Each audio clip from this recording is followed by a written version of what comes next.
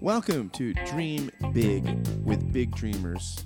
Conversations for career growth, inspiration, and insight.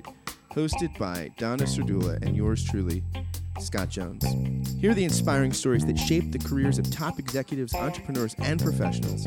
These empowering discussions offer guidance and advice as you advance in your career. It's time to dream big.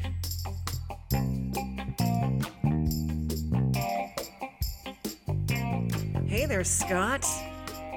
Donna, how are you doing today? I'm doing great. I'm doing really, really well. I'm looking forward to our guest today.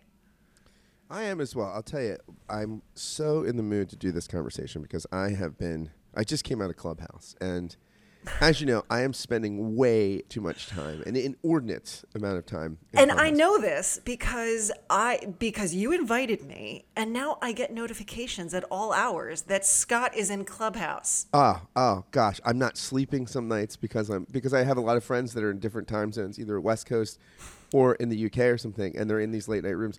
And I was in a room today, which is its 51st day in existence. It's called Dishwasher Diaries, and the guy that runs it, Steve Crone, he's a lawyer and film producer, and has been a Supreme Court clerk. And every day, if you're a new, we talk about all sorts of things, but if you're a new member, you get interviewed about your dishwasher habits and how you load the dishwasher. And oftentimes it gets into people's marriages. I mean, there was a rabbi on there, and we were actually basically doing marriage counseling. I mean, because his wife just piles the dishes, piles them in, and then uses the dishwasher as a cupboard. So basically the dishes never get put in. The rabbi was like, well, it's okay with the plates, but then when you get to the flatware, it's like pickup sticks. And so Dishwasher Diaries. And then I go into, later after this, I'll go into the afternoon tea room that my friend Roy Fields runs where. Now, do you need to have a cup of tea when you enter the tea room? You should. And to get inducted, you have to be asked. You're asked, how do you take your tea? And then there are two rules, and somebody has to read the rules. The one rule is you do not say the word coffee. And the second rule is you can't say the team Chelsea, the football club. So which would be easy for most Americans, because I don't. Yeah, for most Americans, it's not a problem, right? For Brits, exists. But if you do one of these things, you will be removed from the stage. So it's this is what my life has become. I'm in the Big Apple right now, and I'm spending my days on Clubhouse. So this is the thing that. So interventions are welcome. If you know a good therapist, we may have to do an extraction. We'll see. We shall see. But you know what? If maybe we really need a mediator to come in. Super segue. I was going to say I'm pretty impressed with that segue. We have a fabulous guest today, a podcaster in her own right. Name is Susan Guthrie. Shall I read her bio? Well, you could. Susan's like, no, I want to jump right in here. Do you want some highlights? And just... You know what? Susan is one of the leading family law attorneys and mediators in the country. She's a creator and award-winning host of Divorce and Beyond podcast and Learn to Mediate online podcast. Susan, thank you so much for coming. Oh, I'm so happy to be here, and I hate hearing my bio, so thank you for sort of jumping over that. Well, all right, really quick question. Are you on Clubhouse? I am. I hate to say this, Scott, but I hate Clubhouse. I'm sorry. Susan, this is. I was having like a long distance love affair in my head because of your love for microphones and all things podcasting. And so I had this fantasy image of you built up, and you just crushed it by telling me you don't love Clubhouse. I mean, this is what don't you like about it? You know, I think part of my problem is every time I go on, it's because I've been invited to a room to talk about divorce. And I talk about divorce all day, every day, and have done that for 30 plus years. So maybe if I hopped into rooms that were talking about tea or loading dishwashers, although as a divorce attorney, I've heard more stories about loading of dishwashers as you referenced than I care to think about. So that might not be the right room for me. It'll bring back past traumas of grounds for divorce because she, never puts the glasses in properly or something like that. What was the worst thing that you heard that contributed to a divorce? Dishwasher related. Dishwasher related is usually the not putting stuff in the sink rather than putting it in the dishwasher. I've heard that complaint over and over again, but the biggest fight isn't so much about loading the dishwasher. It's what you just said, is the never unloading the dishwasher. This is not a cupboard. It is not. It is not a cupboard. And these kinds of things are barbaric. I mean, I find this is what separates us from the barbarian hordes at the gates. I mean, that would be, to me, I'm no expert in the field of divorce, but that to me sounds like acceptable grounds. If I were a judge and somebody said that my spouse, male or female, it's not sexist, but the spouse who is responsible for, manning the dishwasher is using it as storage, that would be grounds for divorce. The thing is, there's a functional use for a dishwasher. It's not storage. It performs a very important duty. But I will say this: I had my stepdaughters over the other day, and they were helping me load the dishwasher. Amazing. Like, thank you. They put a wine glass in the bottom next to a saucepan. And I was like, get out of my kitchen right now. The stem, you're asking for the stem to be broken. I mean, you're asking for things to be broken. I mean, this is insane. There are rules about dishwasher etiquette. And if we don't raise our children correctly, they will turn into those barbarians. So I agree. Heathens. Susan, can I ask you this? Usually Donna starts off, but I'm feeling so inspired right now from Clubhouse. And from the fact that you're a microphile like myself, which I think that's a word was just invented. Put it down. 5 minutes ago. Merriam-Webster, call me. I'll give you the definitions. My grandfather, my paternal grandfather, was a funeral director, and it seemed like a kind of a dark thing to do. You're around death all the time. You're around. It's quite literally kind of morbid. Is there a similar thing being in divorce law? I mean, because your life, your living is off failed love, right? And does that make you jaded about love in your own life? I mean, what have you, like, do you feel like the sort of person that people really don't want to see? Like ultimately, you don't want to see the divorce lawyer, just like you don't want to see an oncologist, right? I mean, so, I mean, how does that just like the way, because you seem like, I don't know you very well, but you seem like a very cheery person. And so I'm wondering, like, how does that, what you do, like, affect your own personal affect? Well, it's funny. I love that you say that. I've been at cocktail parties and, as part of the chit chat, someone will say, oh, what do you do for a living? And back when I was actively practicing, I'd be, oh, I'm a divorce attorney. And literally like sign of the cross and backing away, people would, unless, of course, they asked for your card. It was one or the other, right? You always got one response or the other. And I'm assuming they don't ask for the card in front of their present spouse. No, some of them will say, can I just put your phone number in my phone because I don't want your card. I don't want it laying around the house. But you would get one or the other. You would get the person who's like, oh, well, thanks so much. Don't ever want to speak to you. Or the person who's like, I really would like to talk to you when you have a moment.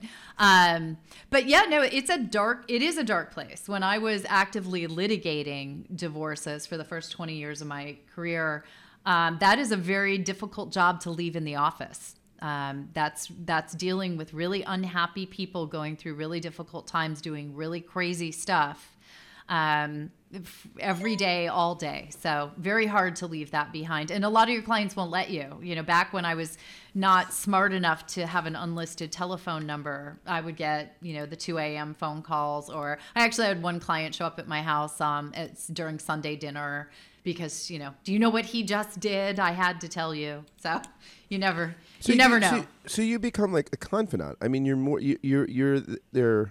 quite literally their advocate. And so I guess sometimes there's boundary issues because you're their person in this traumatic time of their life that they trust. Yeah, they're basically, with a litigator, they're basically taking their life and putting it in your hands, because divorce law, negotiating a settlement, this affects your money, it affects your children. These are some of the major decisions affecting your life going forward. And that litigation system is really built upon the attorney handling all of that for the person rather than empowering them for the most part to handle it for themselves. So yeah, you really set up a dependency type of relationship. But you pivoted. I mean, you were a family law litigator, and then you pivoted to, I'm assuming, to get away from some of that ugliness and some of that, deep, dark aspects. I rather than ask you about the pivot, I do want to know more about the pivot, but what made you get into this? What made you say, I want to get into this? Yeah, no, it wasn't ever that. I never said that. It was interesting. I went to law school and came out of law school and worked on Wall Street, because I was in business school in undergrad, then I went to law school. I was going to be, working on Wall Street. That was the dream. Moved to Manhattan when I first graduated. And 9 months into that, realized I absolutely hate this job. I hate this. It's not at all. All I ever did was sit in a cubicle with, contracts that were 2 feet tall and worked 20 hours out of a 24-hour day. I did not enjoy that at all.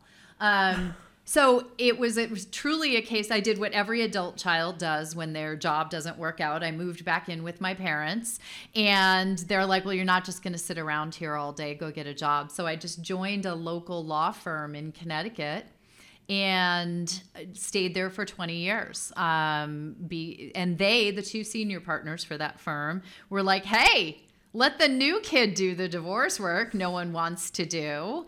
And I was good at it. I was really good at it. Why? Why were you good at it?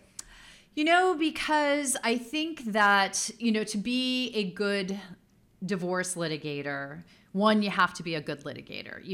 There has to be an element of your personality that is competitive, because it is this is an adversarial style of process, right? You're going in there to win. You're going in there to take the facts and apply the law to your facts to advocate for what your client wants. And if you get more of that than the other side does, you won.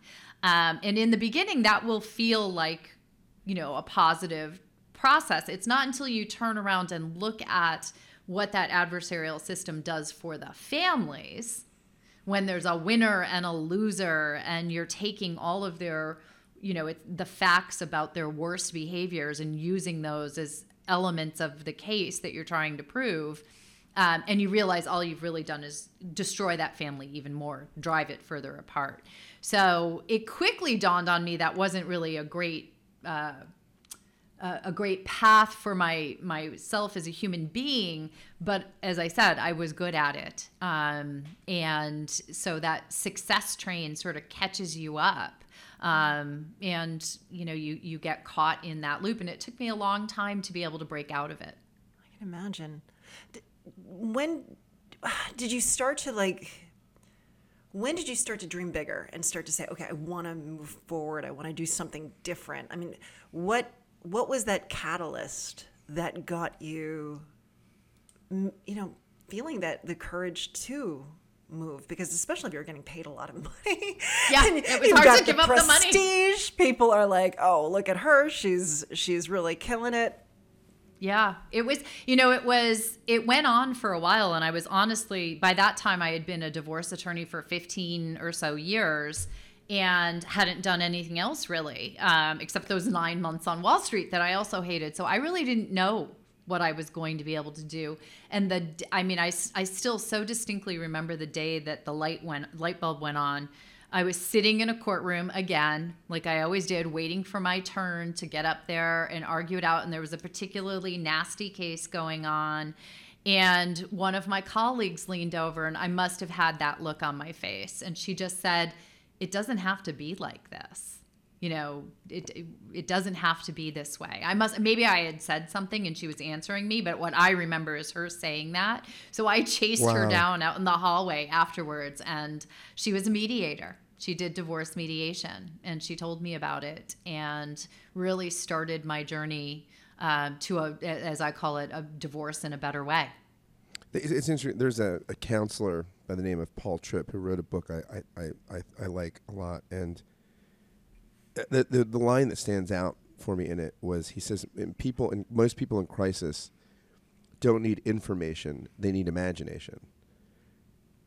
And so it sounds like just a simple comment that someone gave made you reimagine your world, and that's what I think is the hardest thing, right? It's not seeing something no one's seen, right? Discovery. It's seeing something that everyone is seeing differently. It sounds like you got a real gift. I mean, are you still in touch with that person? I am. And I actually was at an event that she came to. I was speaking at an event and she came up, and I'm like, Deb, it's so wonderful to see you. I said, I'm actually talking about that story in this presentation I'm doing. I'm so glad you're here to hear it. She didn't remember it at all. Wow. She didn't remember. I mean, she changed my life, my career, and everything. And she was thrilled to hear it, but she didn't remember that happening at all. And I still, I thank her. Thank you, Deb. She really changed things for me. And that was really the beginning of, making that one change then led to once you can make that one change, even if it's a small one, that was big for me, but even if it were a small one, I think that's when you start to realize you can dream big. You can open your mind to new possibilities. What was it like? Did you go back to the law firm and you were like, I want to mediate? Were they like, pack your bags? And they went, what's that? Yeah.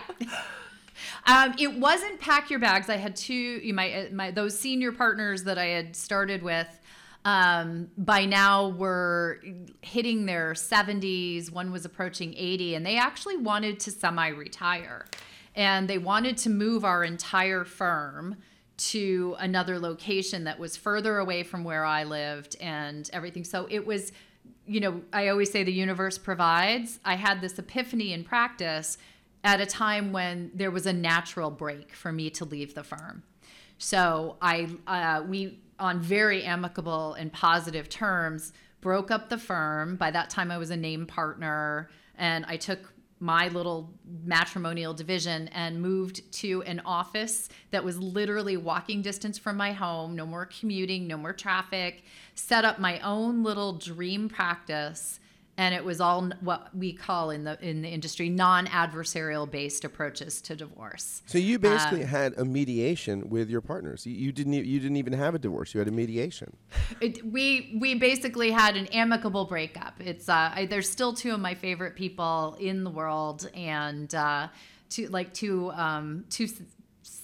dads to me in many ways. I learned how to be a lawyer from them. But they were, much older and very traditional. And so what I learned from them was that traditional litigation route. What I learned for myself is, and what I think is for families, is there are better ways to go through at least the divorce process. So at what point did you say, I have this practice now, this new one, it's non-confrontational, it's friendly, it's kind. At what point did you say, I want to go out there and tell the world and help other people recognize this? That didn't happen right away. That was more, again, the universe provides. I've been a very lucky person in circumstances that have come along in my life, and opportunities that have come. And what happened is, by that time I had been in Connecticut for 26 years. And then suddenly we moved clear across the country to California. And as a result, this is your family. Yes, my husband at the time. My husband has triplets. They had just graduated from high school, and we had an opportunity to move to a place. I had grown up in California. I love California. It's my happy place. And so we had an opportunity for his job to go there. And I was like, I've already got a practice. I'll just pick it up and move it over to California. And I don't know if anyone out there has ever tried to move a practice cross country when you're not even licensed to practice in the new state. California makes every new attorney in the state take the bar exam. So oh my suddenly gosh. That's a like 50 hell. some odd year. It was beyond hell. Let me tell you.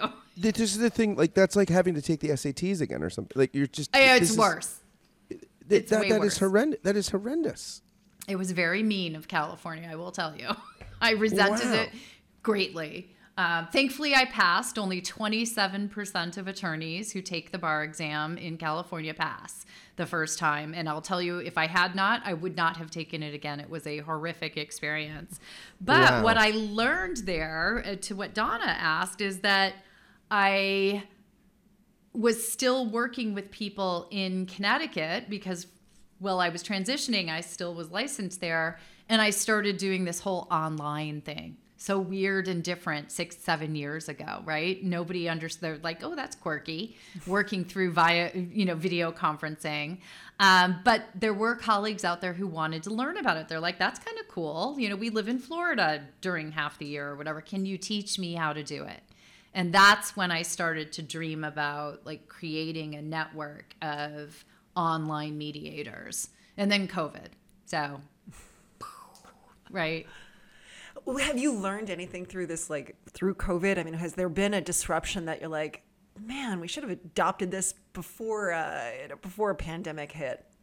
Oh, I mean, absolutely. COVID, honestly, for mediation and mediators has been probably one of the best things that has happened to the profession. It has moved forward. Sort of the standard comment in the industry is we've moved forward 10 years in one, because it's expanded the reach. I mean, frankly, people who did not have access to dispute resolution because they lived too far away or didn't want to sit in traffic or couldn't find a mediator who was skilled in their particular topic, now have access to a worldwide network of online mediators.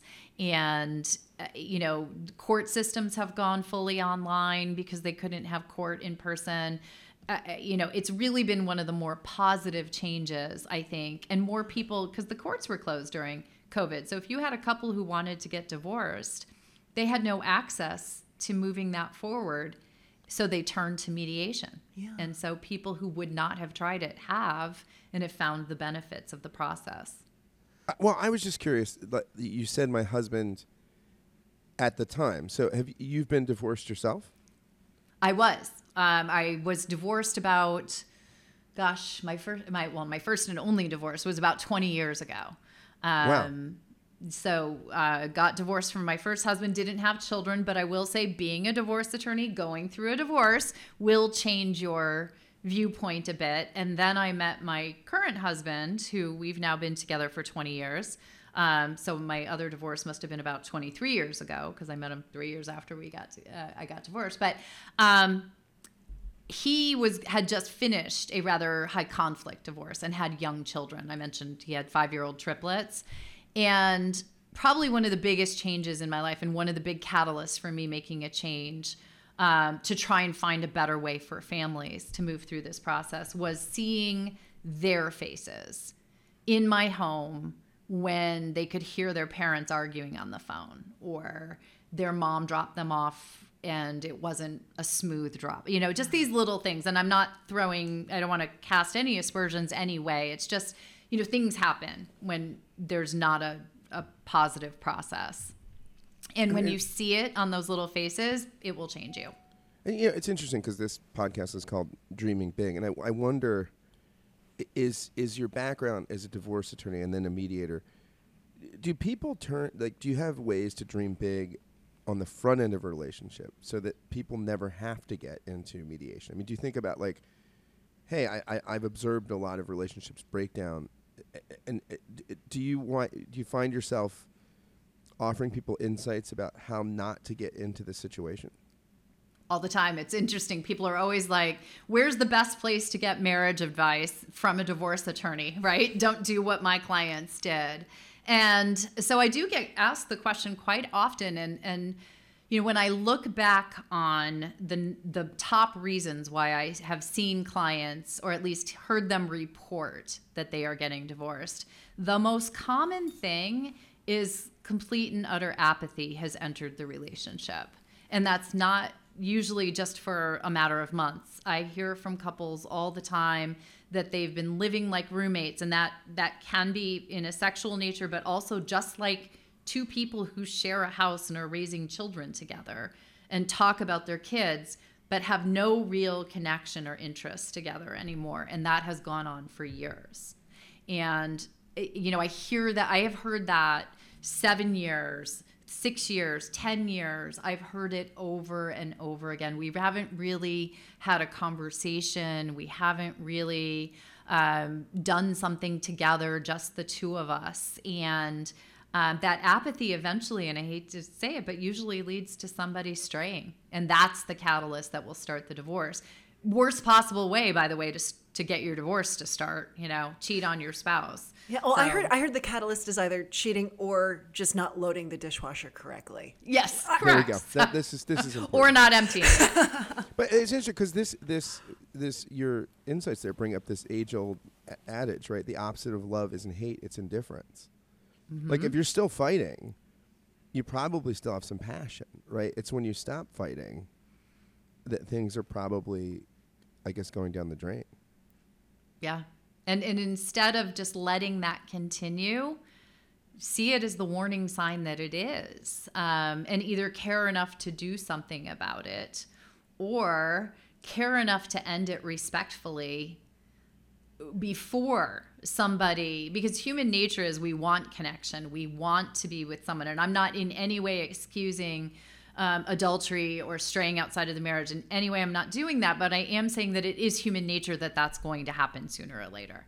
And in fact, take it from a divorce attorney, it does happen sooner or later. Somebody finds connection outside the relationship. And that's devastating because it then you now have betrayal and you have a destruction and breach of trust, and then you have to sit down and talk about how you're going to co-parent your children and split up your stuff and be respectful to each other. It's almost impossible. So that indifference that you say that, Scott, I think is really poignant. If that's how you're feeling, indifferent, then there's probably some decisions that need to be made or some actions that need to be taken. And I'm not saying what they are. I'm just saying it's maybe a wake-up call. You've said passion and actions, and something you've said a few times. I wonder, do you feel that you've been lucky through your life, or do you feel that you've manifested these changes? Because I just keep hearing this like visualization and manifestation, and I'm just wondering how you perceive it yourself. Yeah, for me, I do believe very much in that phrase, the universe provides. And the reason I believe in it so strongly is because manifesting has so often, what I think has happened in my life.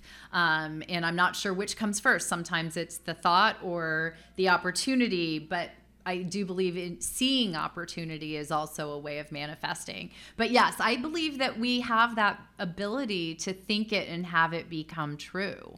If you don't dream it, I love the name of your podcast, because if you don't dream it, big, little, small, huge, whatever, then how does it happen? Yeah. Things don't happen in a void. Right. I mean, how can you get anywhere if you don't know where you're going? If you can't see it, you're just basically on a treadmill. What are you dreaming about big these days? Like, what dreams do you have right now that are on your whiteboard or on the horizons of your imagination right now? Like, what are you dreaming about personally? Yeah, for me right now, it has a lot to do with the shift I've also made career-wise during COVID to I'm no longer actively mediating or representing people in divorce. I'm working to train professionals to be mediators, to be collaborative professionals, to be the change that we need in that divorce industry. And my dreams are really centered around, because of the availability of online, turning that into a worldwide resource to create professionals around the world, to provide training to people around the world, so that, it all comes down to changing the divorce process for the families that are going through it. But I feel that I affect more change by changing the professionals than by trying to educate people that there's a different way to do it. We need professionals out there who know how to help people through it in a different way, in a better way. If a person wanted to work with you, how would they reach out to you? What's your contact information? Where should we send our audience to learn more? Yeah. Well, for training, I do all of my training now through the Mostyn Guthrie Academy, which is mostynguthrie.com. And then most people find me. I do some coaching for people who are going through divorce to help them find the right path. So mostly working with people at the very early stages as they're looking for the right professionals to help them. And that's through divorceinaBetterWay.com. Fabulous. Susan, thank you so much. Susan, this was utterly delightful. Oh, thank you. I really enjoyed it. Thank you both for having me. Thanks for listening to Dream Big with Big Dreamers. If you like the show, please do us a favor. Go into iTunes and write a review and give us a rating, or share it with a friend via social media or email if you think they'd benefit from these conversations. Thanks again for listening, and we'll catch you next time. Until then, keep dreaming big.